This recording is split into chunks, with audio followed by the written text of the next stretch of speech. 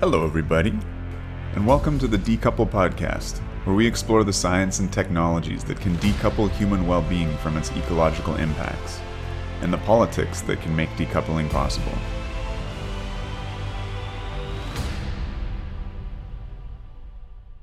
Welcome back to Decouple.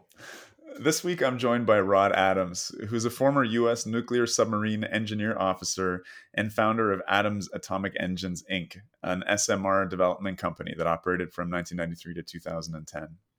Rod also runs the Atomic Insights blog, which has been a go-to source on all things nuclear energy since the dawn of the internet, and he hosts the Atomic Show podcast that's associated with Atomic Insights. Rod, it's an honor to have you on Decouple. Welcome aboard. Thanks, Chris. Good to be here. Now, Rod, I love submarine movies. I'm super curious about your past. I tend to try and introduce people's qualifications and backgrounds up front, but I love to get a bit of a personal story. I hear that nuclear submarine operators actually get a lower radiation dose than folks on the surface, despite being in a metal tube, kind of 10 meters from a shielded nuclear reactor. Is that true? What's your life dosimetry been like?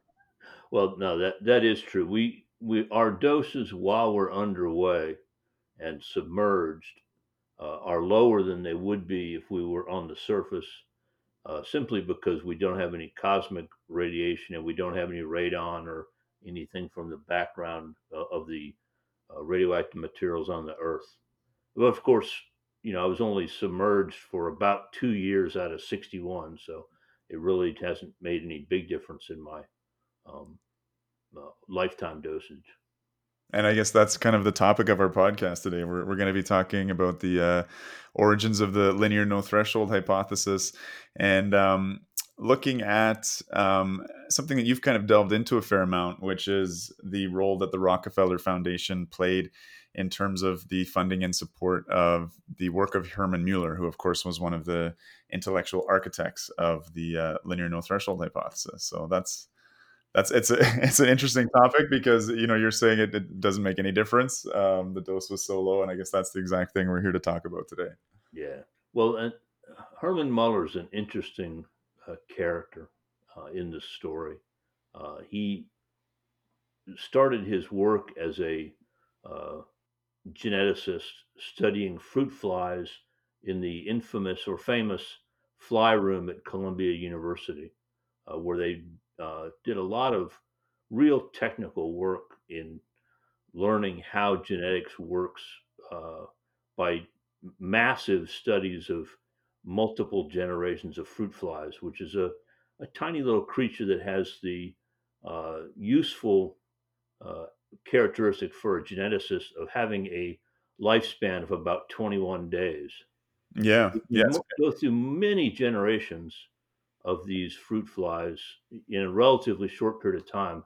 Studying genetics for very long-lived organisms like even mice, which live for 6 or 8 months, is a much more expensive and challenging task. absolutely, yeah. Right before we get into Herman Mueller, I wanted to get a little bit into the time period and sort of take our listeners back into this era because not only are we talking about Herman Mueller, but we're talking about the Rockefeller Foundation, and we're talking about just this idea that when there is the potential for a disruptive industry to come about, the legacy industries that are there are threatened by it potentially and may take actions to try and avoid being supplanted. And I think most people, when they think about nuclear energy, they're thinking stuff that's happening right around World War II.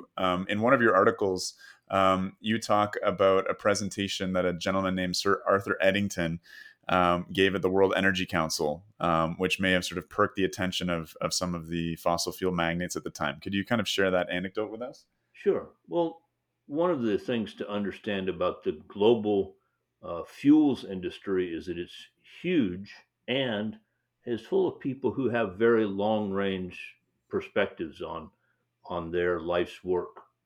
And in the early 1900s, there were physicists doing a lot of work studying uh, the nucleus of atoms, and part of their motivation was driven by the realization from astrophysicists like Arthur Eddington, that there must be some incredibly dense store of energy somewhere, because if stars were casting off their light into the heavens by burning something, by combusting and using chemical energy, they would have burned out long ago.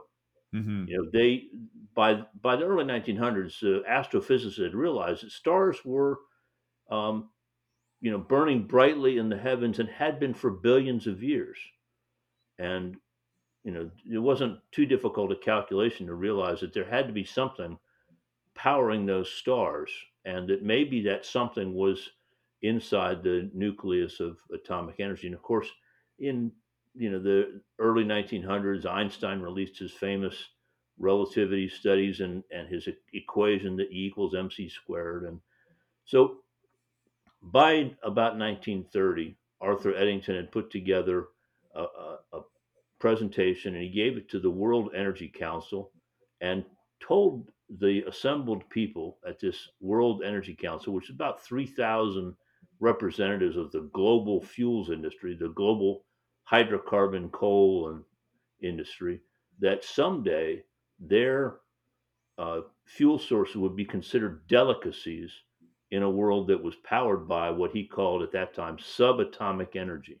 Hmm. And my belief is that having a astrophysicist of world renown giving a talk to the World Energy Council, people that make their living selling fuel, and saying someday your fuels will be obsolete and no one will buy them anymore, was probably a warning that they took to heart, and they probably began studying. And of course, they did all kinds of important work funding scientists and understanding what was going on in the world, and were very well positioned to understand that this subatomic energy was real. Hmm. And that, of course, came to fruition, I guess, a kind of morbid fruition with the Manhattan Project, the Trinity test, the atomic bombs at Hiroshima and Nagasaki. And around the time that the hydrogen bomb came about, there was the launching of Atoms for Peace, which was this real attempt to harness the atom for peaceful purposes. I mean, the cynics might say it was just a way to try and public relations effort on behalf of the United States, kind of in their jostling for public opinion against the Soviet Union. But in any case, Atoms for Peace was a major effort diplomatically and also as a public relations campaign.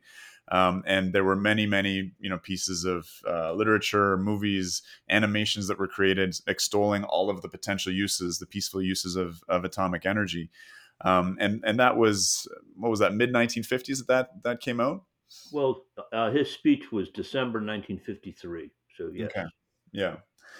And that potentially would have, you had Arthur Eddington's speech in the 1930s, and I'm imagining that the Atoms for Peace public relations efforts would have again sort of fluffled the feathers of the fossil fuel industry with its imaginations of atomic energy and electricity, etc. Well, the fossil fuel industry certainly hadn't been sleeping in the period from 1930 to 1950, 53, 54. Um, Herman Muller developed his uh, single hit proportionality rule about atomic radiation effects on genetics sometime around 1927, 1930. Okay. His experiments were actually, he published a brief paper in 1927 and promised to give more data, but didn't really follow up on that.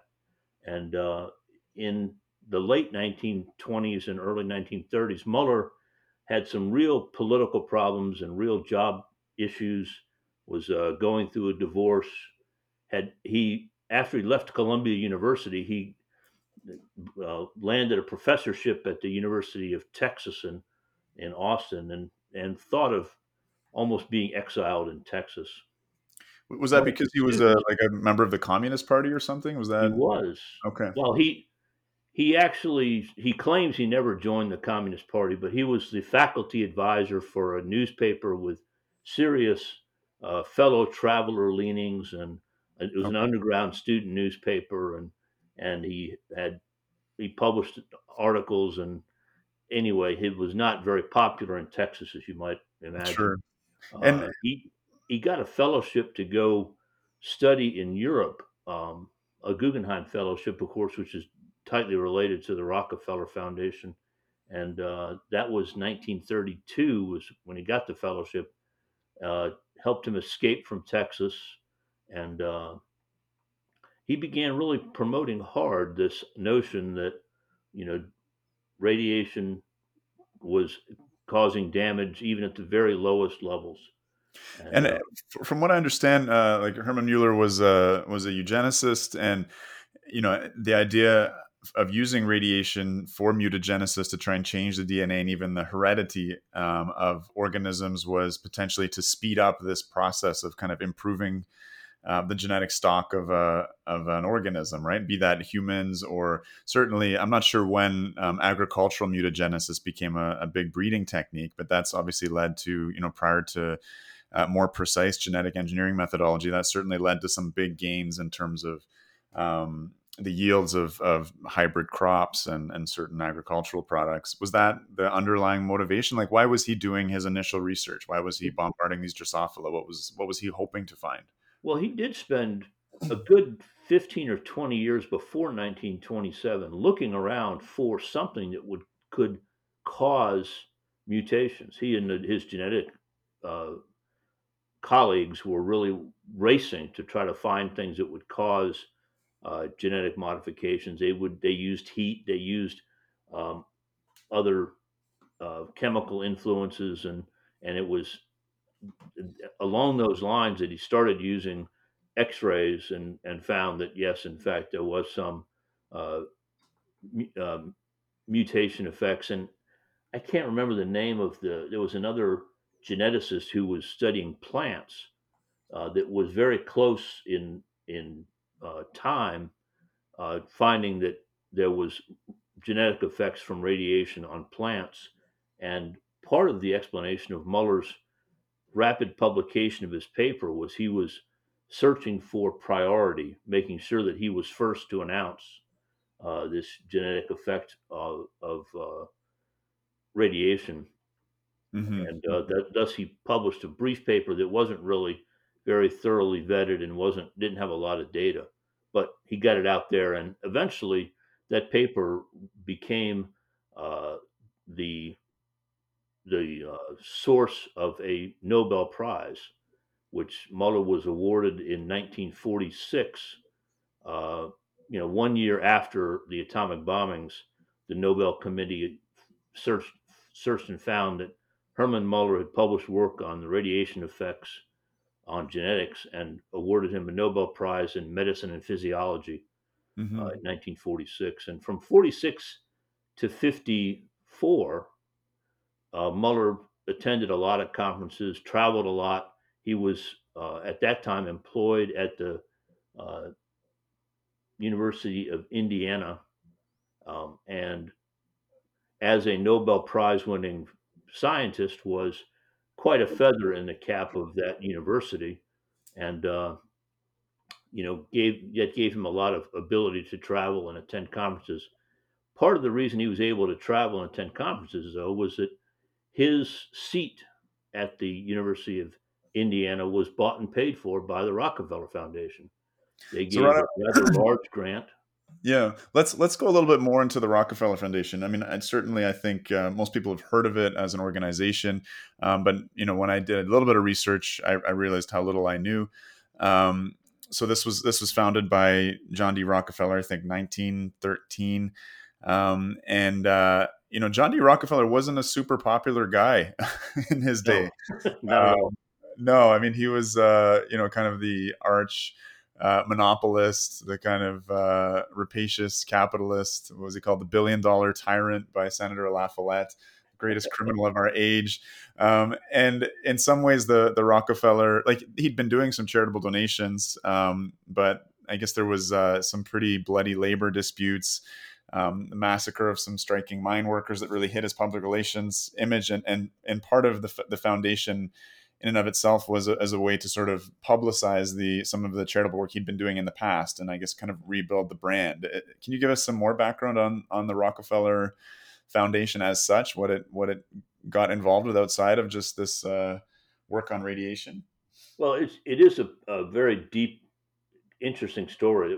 First of all, the Rockefeller Foundation has done some amazing work uh, over time. Like you said, founded in 1913 by who was a man who was at that time the world's richest man by far, was the leader of Standard Oil Company. Of course, as you noted, Standard Oil Company had some public relations issues. One of the founders of the term public relations and the whole field, a guy named Ivy Lee, worked hard to help reconstruct John D. Rockefeller's image and turn him into a kindly old gent who famously handed out dimes to almost every young child he met.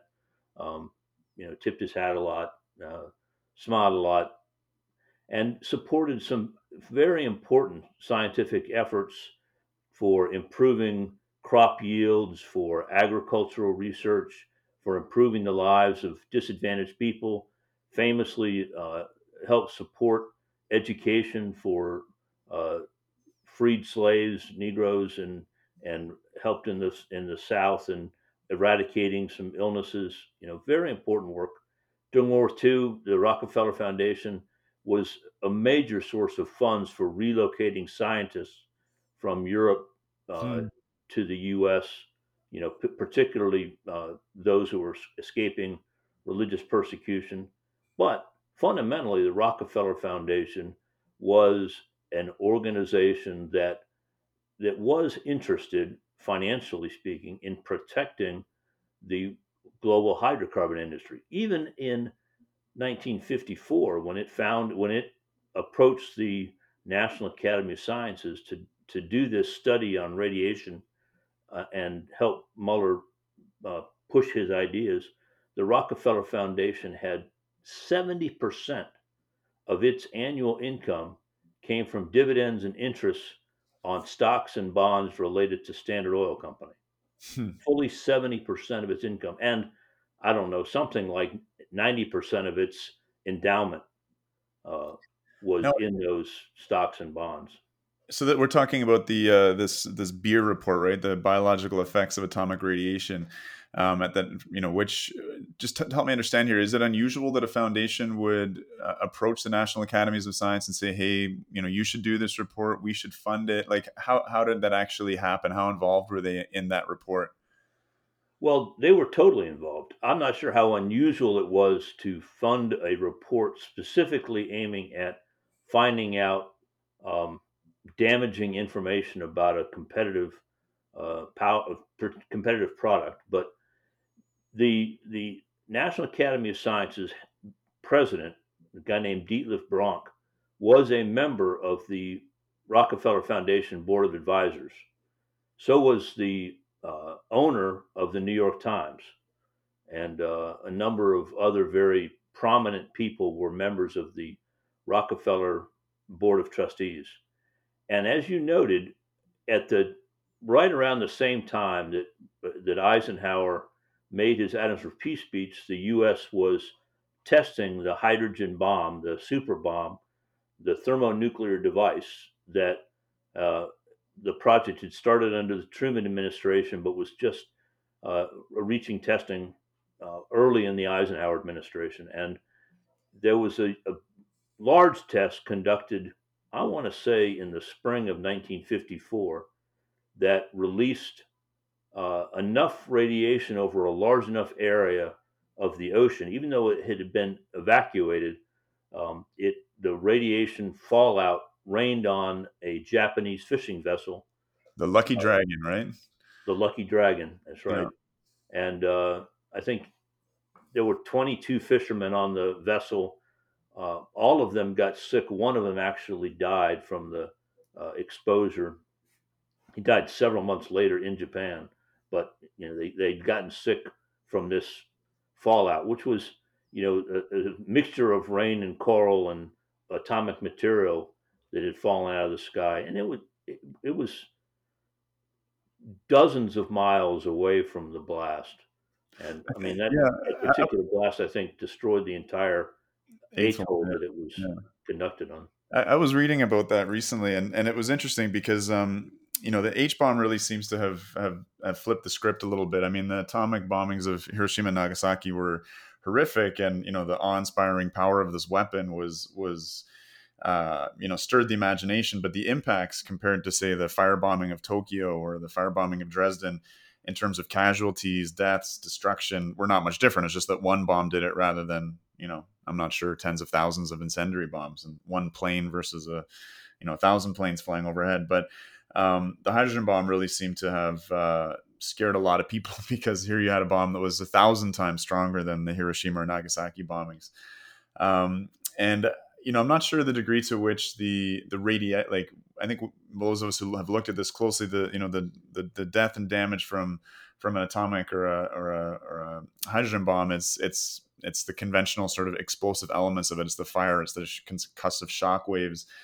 The radiation actually plays a very small role, but the radiation, I think, instills the most fear in people because of the properties that it has potentially to travel, like you're saying, these 22 miles to get to this fishing vessel, this kind of delayed death, this idea of sort of contamination, of destruction of genes, of defiling sort of heredity down through the generations. I mean, these are really scary concepts. Was that certainly motivated a lot of people's radiophobia. I'm thinking people more like maybe Linus Pauling or Bertrand Russell. Like, was Mueller motivated, do you feel, by the shock and awe of the hydrogen bomb, for instance, or was this something that predated it or that was deeper? Oh no, Mueller or Muller, Herman Muller was had been studying this and had been pushing this proportionality rule Right. now by this time for 25 years. But for the most part, he was he was a very small minority of him and a few others. There were, of course, with the Manhattan Project, there was an enormous effort by some very capable people to understand the effects of radiation well enough to protect the people involved. The Manhattan Project involved over 500,000 people, Wow. and many of them were working very closely with radioactive materials, but they had procedures and protocols in place, and essentially nobody was harmed during the Manhattan Project. At the very end, there was one scientist, um, I can't remember his name, Doglin, who made a mistake when he was doing a critical experiment and got irradiated. And then there was one more, Slotty, who was tickling the dragon as a demonstration and didn't follow procedure correctly and caused a criticality event that killed him. Didn't kill the other people in the room because his body shielded them. Yeah, yeah. But other than those two, there was no injuries That's and incredible. no long-term negative health effects that were as a result of the Manhattan Project. So, we had been studying radiation and using radioactive materials by the mid 50s for over half a century, and there were good protocols in place, medical uses uh, understood, and there was a the International Commission on Radiation Protection had been formed in the 30s, had established a rule in the 1934 that was based on what was called a tolerance dose, and so all that was in place, and and people generally understood that radiation could have negative effects, but if you kept the doses below certain levels, everybody would be fine. And that was the well accepted, internationally accepted rules about radiation exposure. Muller was pushing this idea that it was dangerous all the way down to the very lowest levels and hadn't gotten much traction. After the hydrogen bomb got people's attention, because now there was an example of somebody actually being harmed, people were paying attention and were thinking about radiation. And that is what the Rockefeller Foundation points to when they say, why did you set up this study of radiation, of biological effects of atomic radiation at the time you did it, even after the government was spending all this money? There was major research projects underway after the war, uh, the Russells were doing their million mouse study. There was all kinds of things going on, but people's attention was focused on fallout, and that was what caused the Rockefeller Foundation to say, or this is what they will say in their annual reports. That attention is why they said we need an independent Ah, okay. study, independent from the government, which of course the government can't be trusted to do this properly because they're out there testing Yes, atomic bombs in the atmosphere. They have a motivation for for for cover up. Yeah. downplaying the risks. We want to do an independent study, get the best minds available. We'll pick the people in the study. We'll pick the 12 scientists that will put on the genetics committee. And oh, by the way, we'll supply the chairman for the committee from our director of biological research, who's been giving grants to geneticists for the last 20 years, will be the chairman of the committee of 12 geneticists, and they will come up with an independent view of what the genetic effect of atomic radiation is. That's absolutely fascinating because I was reading through some of this history, and the Atomic Energy Commission, which was, I guess, given the power to make decisions to stockpile the amount of uranium that existed. To they were running both the weapons and the energy side of things. They really lost the public's confidence in a whole number of different measures. And interestingly, reading about Edward Teller, I guess the father of the hydrogen bomb, and his kind of take on fallout. I mean, this is a man who, I guess, his intentions were, if you could create such a destructive weapon, you could guarantee world peace. That's certainly one way of looking at things. But I think he's seen by a lot of people as a bit of a monster in terms of chasing greater and greater destructive potential, and the sort of, is that an element of kind of psychopathy or something like that. And in terms of his dismissal of the harms from fallout, with the medical knowledge that I have, I find myself saying, yeah, no, Edward Teller was right about fallout. Like it really isn't a big deal, in terms of, particularly as a doctor, when I look at the amount of artificial radiation that human beings are exposed to. 15% of our background dose is artificial, and 14% of that I'm given to people as a doctor, right? The vast majority of artificial radiation comes from medicine.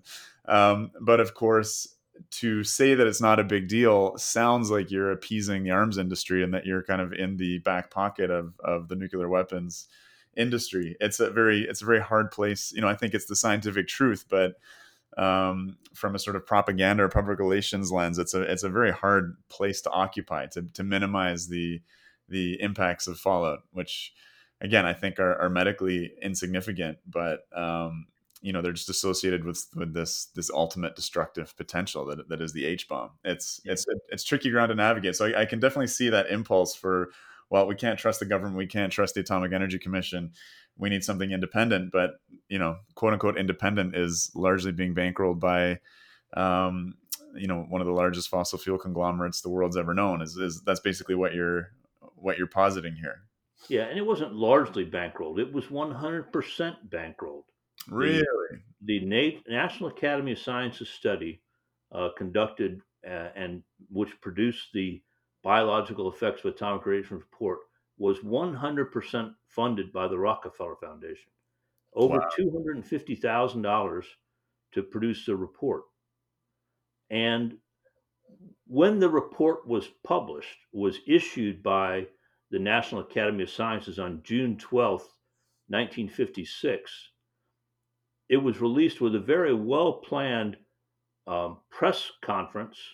And on the day after that report was released, June 13th, 1956, the front page of the New York Times, in the upper right hand column, the whole column on the above the fold had headlines: "Scientists declare radiation a peril to man, to the future of man." Sorry, scientists declare radiation a peril to the future of man. And The this was the entire future. This is the future of not just you and me here in the here and now. At the face of dying in atomic weapons, this is our children and our children's children mutated, and that's the threat they're talking about when they say humanity, right? Exactly. Yeah, the human And race, the the species. human race, man, people, Hmm. mankind. It didn't say mankind, it said man because, of course, headlines being what they are, they're limited to characters, but they said man, the future of man. You know, And now this on this front page, that there was 6 other articles in the paper on that day in the New York Times, and including one article that was a complete copy of the genetics committee report.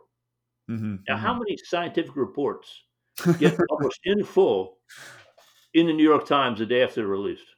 Yeah, I can't think of a precedent for that.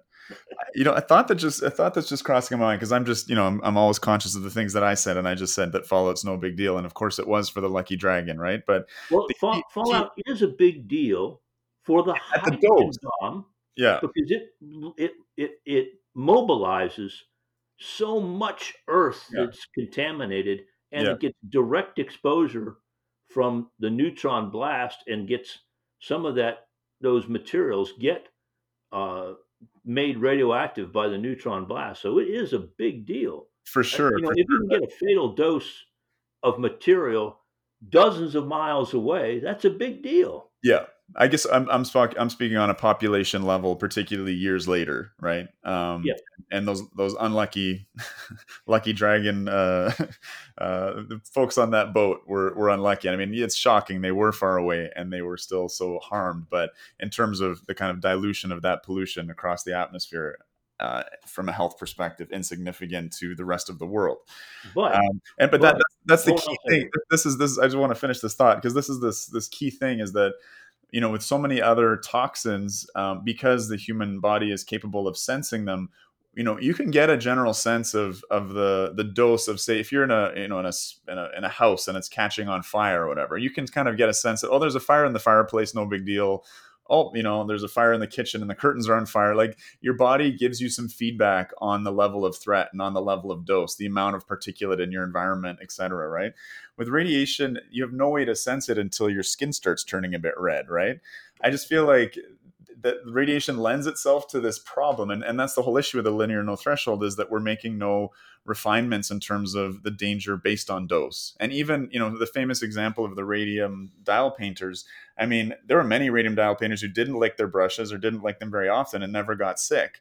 And we just have this real inability to distinguish a dose that causes harm from a dose that doesn't. That's the fundamental crux of this problem, or whether or not that exists, that threshold exists. That's what we're arguing about. And I just think it's really interesting, because radiation, you just can't sense it. That I think it lends itself to that problem of not being able to kind of ascertain its danger.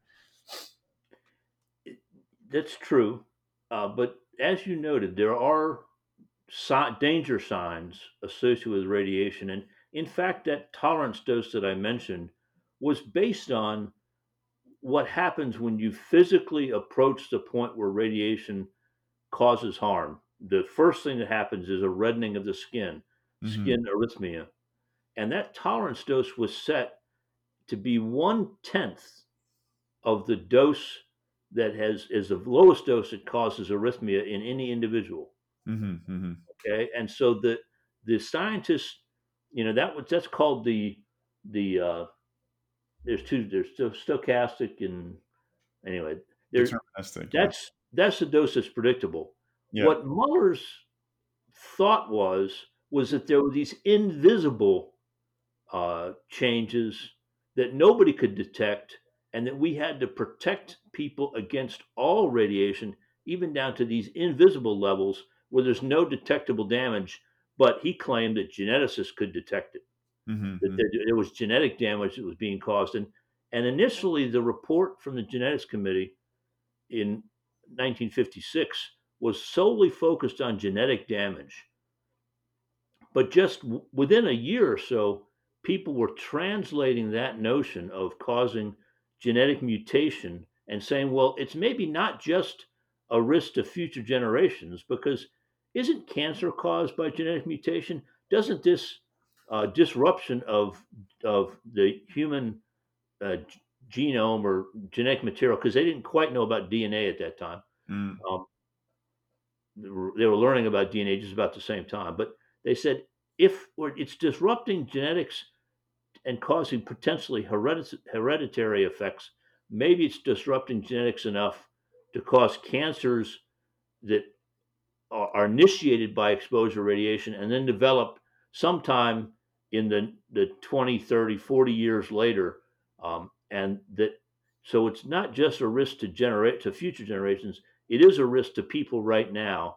And the notion that this radioactive fallout could be causing genetic damage was promoted carefully by many people who initially were aimed, and not just, you know ignorant people, scientists were working real hard to promote this idea that radiation caused genetic damage because it gave them a way to get people scared about atmospheric weapons testing Yeah. and to mobilize an effort to stop the testing of atomic weapons in the atmosphere, which in the 1950s was a pretty big industry, as you noted.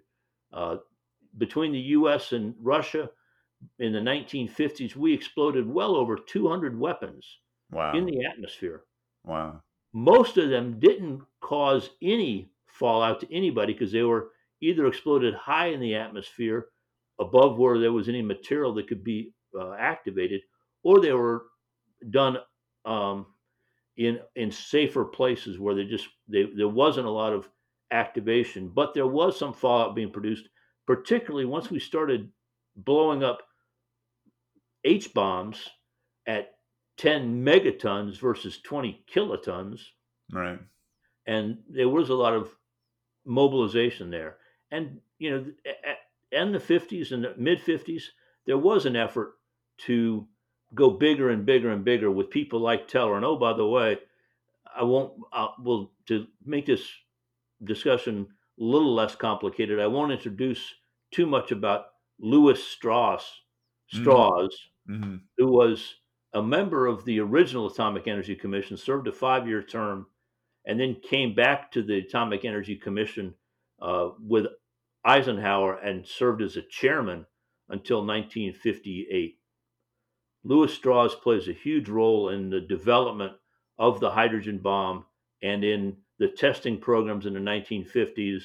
And in he was also involved with the Rockefeller Foundation in getting them to do this independent study. And in the period between his initial service on the Atomic Energy Commission and his comeback as chairman of the Atomic Energy Commission, Lewis Strauss, who famously went by Admiral, he was a reserve admiral or a reserve naval officer, a lieutenant commander at the beginning of World War II, did a bunch of administrative stuff, ended up at the very end of the war being promoted to admiral from captain, and then was demobilized. But then he went as admiral for the rest of his time in government service, kind of helping people forget that his real career was as an investment banker, working for very large companies, investing in very large enterprises like Westinghouse and electric companies and utilities and all that stuff. Mm. And when he wasn't on the Atomic Energy Commission in the 50s, he was a financial advisor to the Rockefeller family. Mm. So, Interesting. in my view, there was an effort to really scare people about atomic energy, and there was no confusion early on because people were told that atomic energy was atomic weapons. Yeah. The Atomic Energy Commission in the U.S. was formed at the end of 1946 and did not spend. I mean, it spent minuscule, like single-digit percentages of its total appropriation on anything to do with commercializing atomic power. It Right. spent everything on building a factory complex to build weapons and testing those weapons. That's And, what the Atomic Energy Commission did for its mhm. first 8 years. And when you And think about like the precautionary principle and how it's so misused these days to suppress a lot of potentially beneficial technologies. If you're thinking about atomic energy only from the perspective of weapons, then the application of the precautionary principle, um, as a tool to try and persuade governments to stop the madness of pursuing ever larger and more destructive weapons, and the potential of kind of atomic pollution. Like I can see myself in that environment, sort of lining up alongside those folks. Like it's compelling. It makes sense. Like these madmen are threatening the very world that we live in. But the doctor in me, the science lover in me, especially in the context of nuclear energy and its role in climate change and in replacing fossil fuels, is obviously shifts that dynamic for me quite a bit. It's a very interesting place to sort of historically time travel back to. Yes, it is. And you know, most of us, most of the world thinks it's a great thing that there is a new energy source that is capable of replacing fossil fuels and carries with it far fewer of the pollution and global climate change consequences of using fossil fuels. I mean, that's a great boon to mankind to have a replacement that's available. And I mean, But if you're in pre the climate, business of selling fossil fuels, that's a scary concept. yeah.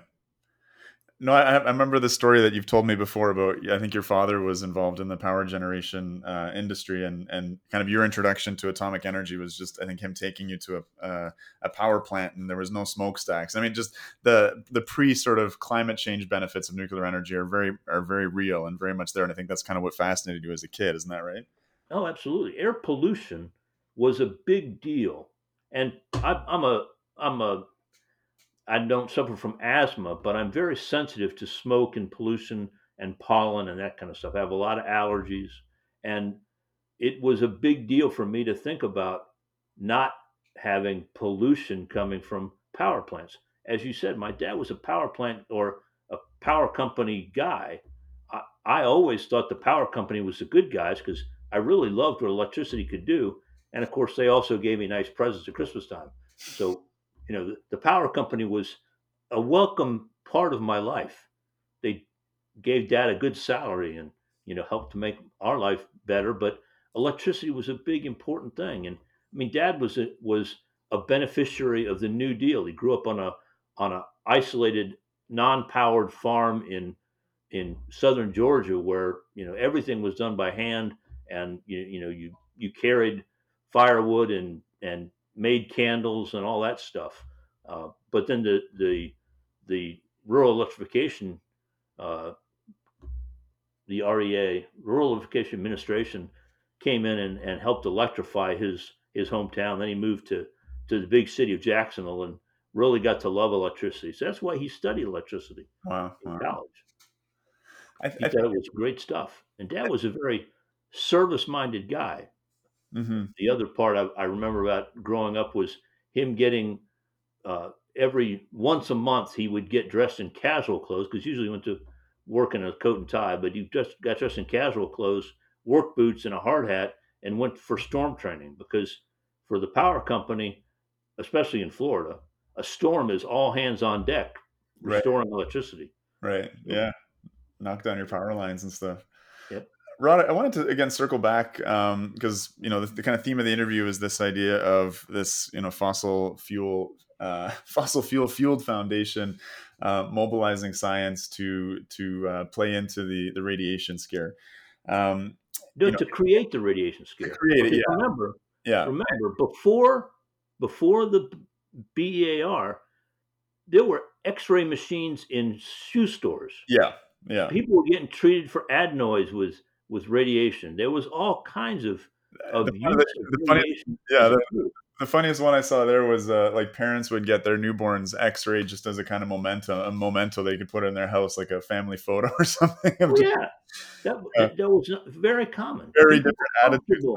but nonetheless, so we're talking about that theme in the context of a disruptive technology, and I think something that really strikes me when I look at the media in the context of discussions of an energy transition now in the light of climate change is that a another series of technologies, wind and solar power, really face almost zero scrutiny in the media, and I think if they were technologies that struck fear into the heart of fossil fuel magnates of, a disruptive technology, the kind of Uber of electricity that might get the old fossil fuel taxi business out of business. There would be a real market change in how they were approached in the media. I mean, you mentioned the beer report eating up most of the front page of the New York Times, for instance. I'm just struck by that, and I wonder if you share that outlook as well. Just that idea that, just the kind of soft touch that renewables get in the media, as a, while being simultaneously marketed as this tool that's going to replace fossil fuels, or going to be disruptive in some way. Well, don't forget that advertiser-supported media, or commercial media, whatever you want to call it, doesn't work for the viewers and the readers because we don't pay for it. The advertiser-supported media works for the people that pay their checks, Yeah. the advertisers. Okay, I'm sorry. People have that misconception, but all businesses work for their revenue sources, not for the product that they're marketing. And what media markets is their ability to reach eyeballs. So yes, when there is a major industry and a major advertiser whose business is threatened, the media may pay attention to that, or may pay more attention to that. And particularly if the business is a very skilled propagandist business, PR business, sorry, that that understands how to use communication to make their products seem glorious and other people's products seem, you know, instill doubt, fears, and uncertainty about a competitive product. And fear, uncertainty, and doubt, FUD, is a big tool of advertising and that. And you know, if you look back at the history of the commercial renewables industry, the development of wind and solar as commercial power sources, even though we've known about these energy sources for millennia, um, development of them as commercial power sources took place around the same time that nuclear was growing fast. It started off in the late 1940s, early 1950s, and if you look back real hard in the history, you'll find an awful lot of fingerprints, oily fingerprints, from the petroleum companies and other hydrocarbon interests promoting the idea that solar would be the future. And by the way, one of the most uh, active proponents of developing atomic energy for commercial power as an alternative for fossil fuels immediately, as soon as he learned about it, and immediately after World War II, Farrington Daniels led a project, the only peaceful atomic power project. And the Manhattan Project under the Army was pretty keen on developing this commercial power plant and devoted quite a bit of resources, attracted a lot of interest from industry, the Monsanto company, Westinghouse, a few others, and they were working hard to develop this. It got canceled immediately when the Atomic Energy Commission came into play. But Farrington Daniels worked diligently and tried hard. He got articles published in the papers. He made speeches to the American Chemical Society. All that. He tried hard to keep getting people interested in, let's use this peaceful power. We've got the ability to build reactors. We know how to do that. We've done it for production of materials. We can do it for production of heat. We really know how to do this. 1954, Farrington Daniels was also interested in using the sun as a source of power. He called it the poor man's nuclear reactor. Farrington Daniels applied for a small grant from the Rockefeller Foundation to have a conference about solar energy. He said, "Oh, you're interested in solar energy? Here's $250,000. Go study it hard." By the way, so Farrington Daniels, one of the biggest proponents of atomic energy, became a major proponent of solar energy with the help of a big, generous grant from the Rockefeller Foundation. I think they were distracting him, but that's just me, because I'm a nut. I believe that businesses, particularly big, enormous, well capitalized global businesses, look hard around to see what threatens their markets, see what kinds of things will limit their growth in the future. And there's no doubt that nuclear energy limits the growth of fossil fuels and, matter of fact, seriously threatens their shrinkage. It won't replace them completely, but Hmm. it definitely impacts their markets. And part of the profitability of fossil fuels is get this nagging perception that we have that maybe the fuels are going to be running out and we're going to be having to pay more and more for them. And that if there is a well recognized alternative that's being developed and shows that we're not going to ever run out, that we don't have to pay $150 a barrel for oil or even $50 a barrel for oil, the profitability of fossil fuels goes way, way down. You know, And it doesn't take much it shifting markets to do that. yeah, it's funny because I think some people would sort of raise an eyebrow at you and say that sounds conspiratorial. But in terms of making that into a very kind of real world example, I've been involved with efforts to try and save one of Ontario's three nuclear power plants. And I mean, these are big stations. This is a 3.2 gigawatt station, and it's been interesting as kind of one of the leaders of this campaign. I've really noticed I've been getting a lot of attention on my LinkedIn profile from Enbridge Gas, a natural gas company who stands to sell, I think it's 5 million cubic meters of natural gas per year are going to be burned to replace that 3 gigawatts of output from Pickering. And so there's a very real game going on here, right? Where, okay, one of the advocates of trying to save the station, even though it's this uphill, probably impossible battle, I felt kind of proud that I was being trolled by the fossil fuel industry there. I was like, I guess I can tell that I'm on the right side of history here based upon who's creeping my profile, why people are interested in me now. So there is Well, a very, and I think you see that across the states as well with, closures, premature or so-called economic closures of nuclear power plants. There is big winners when a nuclear station shuts down. absolutely. And it's not I I get upset when people throw out the word conspiracy theory when I'm a trained manager and a strategist. I have a, a diploma from the Navy War College and worked hard to learn how to be a planner and how to strategize and build organizations that that can look around and have good situational awareness and find out what's going to impact Hmm. their ability to dominate, to prosper, whatever you want to do. I mean, there are huge training programs for these. This is what MBA programs do to people. They train you how to do this. And being a planner and an organizer and a builder of coalitions is part of being a businessman. That's not being a conspiracy.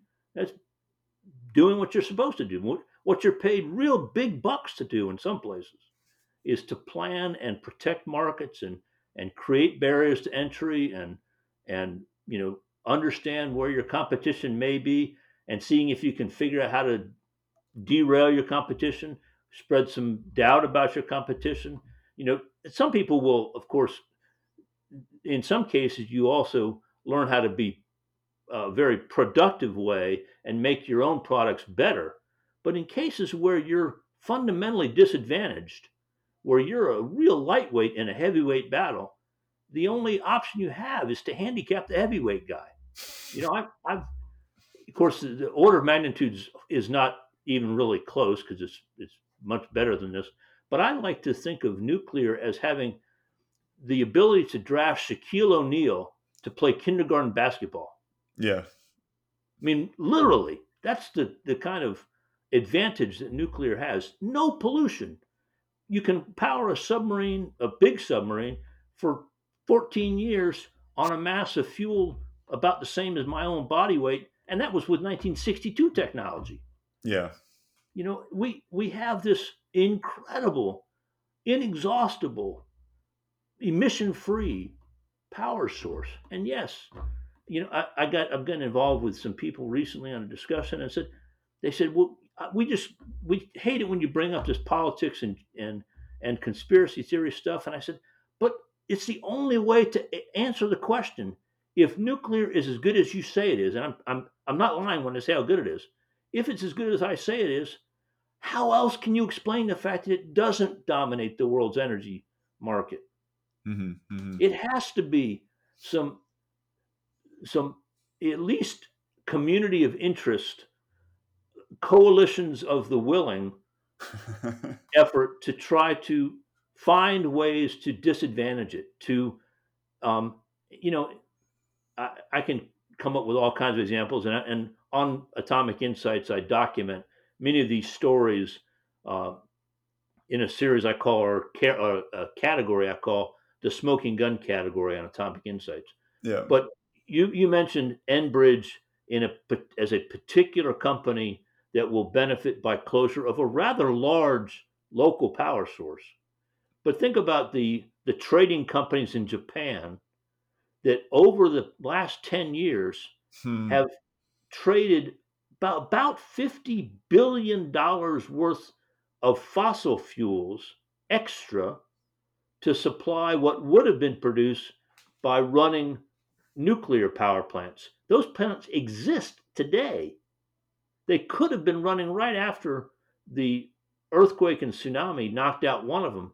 But because of the ability to make people afraid of nuclear, the whole fleet shut down and created this enormous new market for natural gas, LNG, and coal. And also, not just in Japan, but they made more money because that extra demand in Japan tightened the market and raised prices for LNG throughout the Asian Pacific marketplace. Wow. Just think about the amount of money there. $50 billion a year, roughly, over a 10-year period.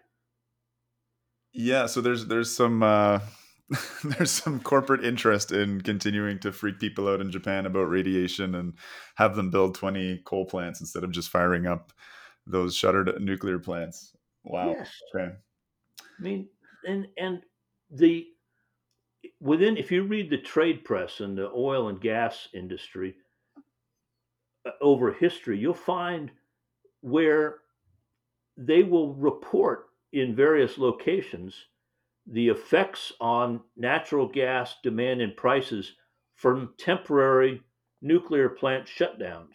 Wow. And it's not hard for somebody who's a businessman to say, well, if every time a nuclear plant shuts down, there's an increase in gas prices, an increase in demand, maybe I should do what I can to get those plants to shut down permanently. Yeah. Yeah. Maybe I should do what I can to at least stretch their shutdowns as long as I can. Maybe we'll get the some of these NGOs. We'll give them a little bit of money and let them go and ask more questions and cause create more hearings and raise more concerns. We'll do all that, and we'll just it's kind of good for business. We'll just keep people being nervous about nuclear. That's been going on now, you know, for 60 years. But again, we talked about the creation of nuclear fear and the creation of some of these wild fiction stories about uh, mutated beasts coming out of the ocean and all that stuff. That can all be traced back to this idea that the very lowest doses of radiation cause genetic mutation that can't be detected, and that whole effort was a very long term plan and sponsored effort. I mean, Herman Muller, for many reasons, was an unpopular guy in his profession, at least among the people that made hiring decisions. He Hmm. had trouble getting a job several times in his career, and several times he got a job because the Rockefeller Foundation stepped in and offered to provide a big grant to the university if they would hire Herman Muller. Wow. He got travel payments so he could go and promote his ideas that the lowest dose of radiation caused genetic mutations. You know, there is some indication that there was some effort to encourage the nominators for the Nobel Prize to make sure that Herman Muller got an award for his genetic studies right after the atomic bombings, um, so that it could get some more credibility. Mm-hmm. as a scientist. He said, Nobel award-winning scientists are pretty big deals. Yeah. And then, he ended up going to a backwater, University of Indiana. Again, he couldn't get a job right after World War II. The only reason he had a job, or the job he had during the war, was teaching undergraduate uh, genetics, undergraduate biology at Amherst College in Massachusetts. And at the end of the war, the president of Amherst College told Muller that his contract was not going to be renewed because the students didn't really like him as an undergraduate teacher, and they had people coming back from the war who they wanted to rehire. So his position was going to be filled, and he needed to go get another job. Right. And Right. that's a pretty scary thing to tell a 56-year-old man who has a brand new baby. Yeah. He had a second wife and married again, and had a new baby at the end of the war. So Yeah. he was. A long history of getting help along the way from the Rockefeller Foundation. Yep. Rod, this has been absolutely fascinating, and really these last few minutes have been really eye opening for me. Like as I said, I was starting to see some of this just pragmatically from the perspective of Enbridge Gas, kind of showing a lot of interest in my LinkedIn profile as I was advocating for this nuclear plant, but what you had to say about Japan and the impacts there. I mean, it's realpolitik. It's just kind of, that's the way the business world works. There's an intense rationale for the argument that you're making. So thank you so much for coming on Decouple and sharing that outlook with us. Anytime, Chris. I hope that I haven't scared away too many of your listeners and said, "Boy, this guy invites on some nuts." But hey, the business world is what it is, Yeah. and I like the free enterprise system. I don't like when people with real deep pockets can put their thumbs on the scales of justice or science and mold it for their own benefit. Yeah. Yeah. Well, I guess that was the whole problem with John D. Rockefeller and why his monopoly was eventually broken up, right? That's what Ida Tarbell wrote about. Yeah. Well, there's a lot of modern monopolies that can certainly use a smashing right now, but that's grist for another mill. That is a topic for another. But please, if I can make any message to people, don't think of it as conspiracy theory and something to be dismissed. Understand that the world does follow some amounts of logic, and that when things are really confusing to you, you may need to dig a little bit deeper to find out why.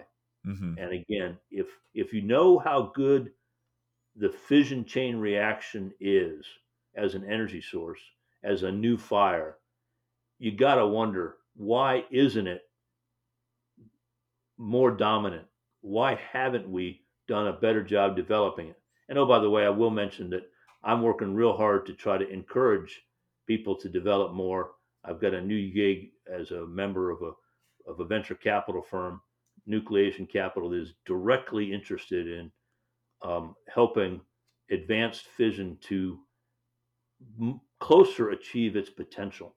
Mm-hmm. Mm-hmm. And that's important. And so maybe I have my own capitalist interests, but I'm a guy who spends most of his time in his pajamas and Right. writing about things. So I love it. I love it. all right. No, I do think that we're in a very bizarre situation and moment in human history where we may let our fear of ultra low dose radiation lead us to really cook the planet. If you are someone who deeply is concerned about climate change and its impacts, and you can actually run some calculations and look at, even with linear no threshold assumptions, the kind of relative risks and harms that exist as a result of out of control climate change.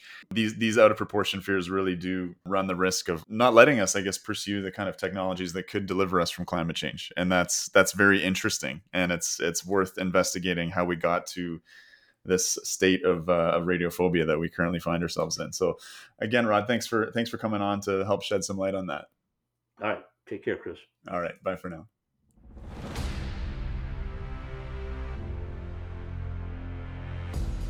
If you enjoyed the podcast, please make sure to subscribe, like, and review us on your podcast platform of choice. Until next time, guys.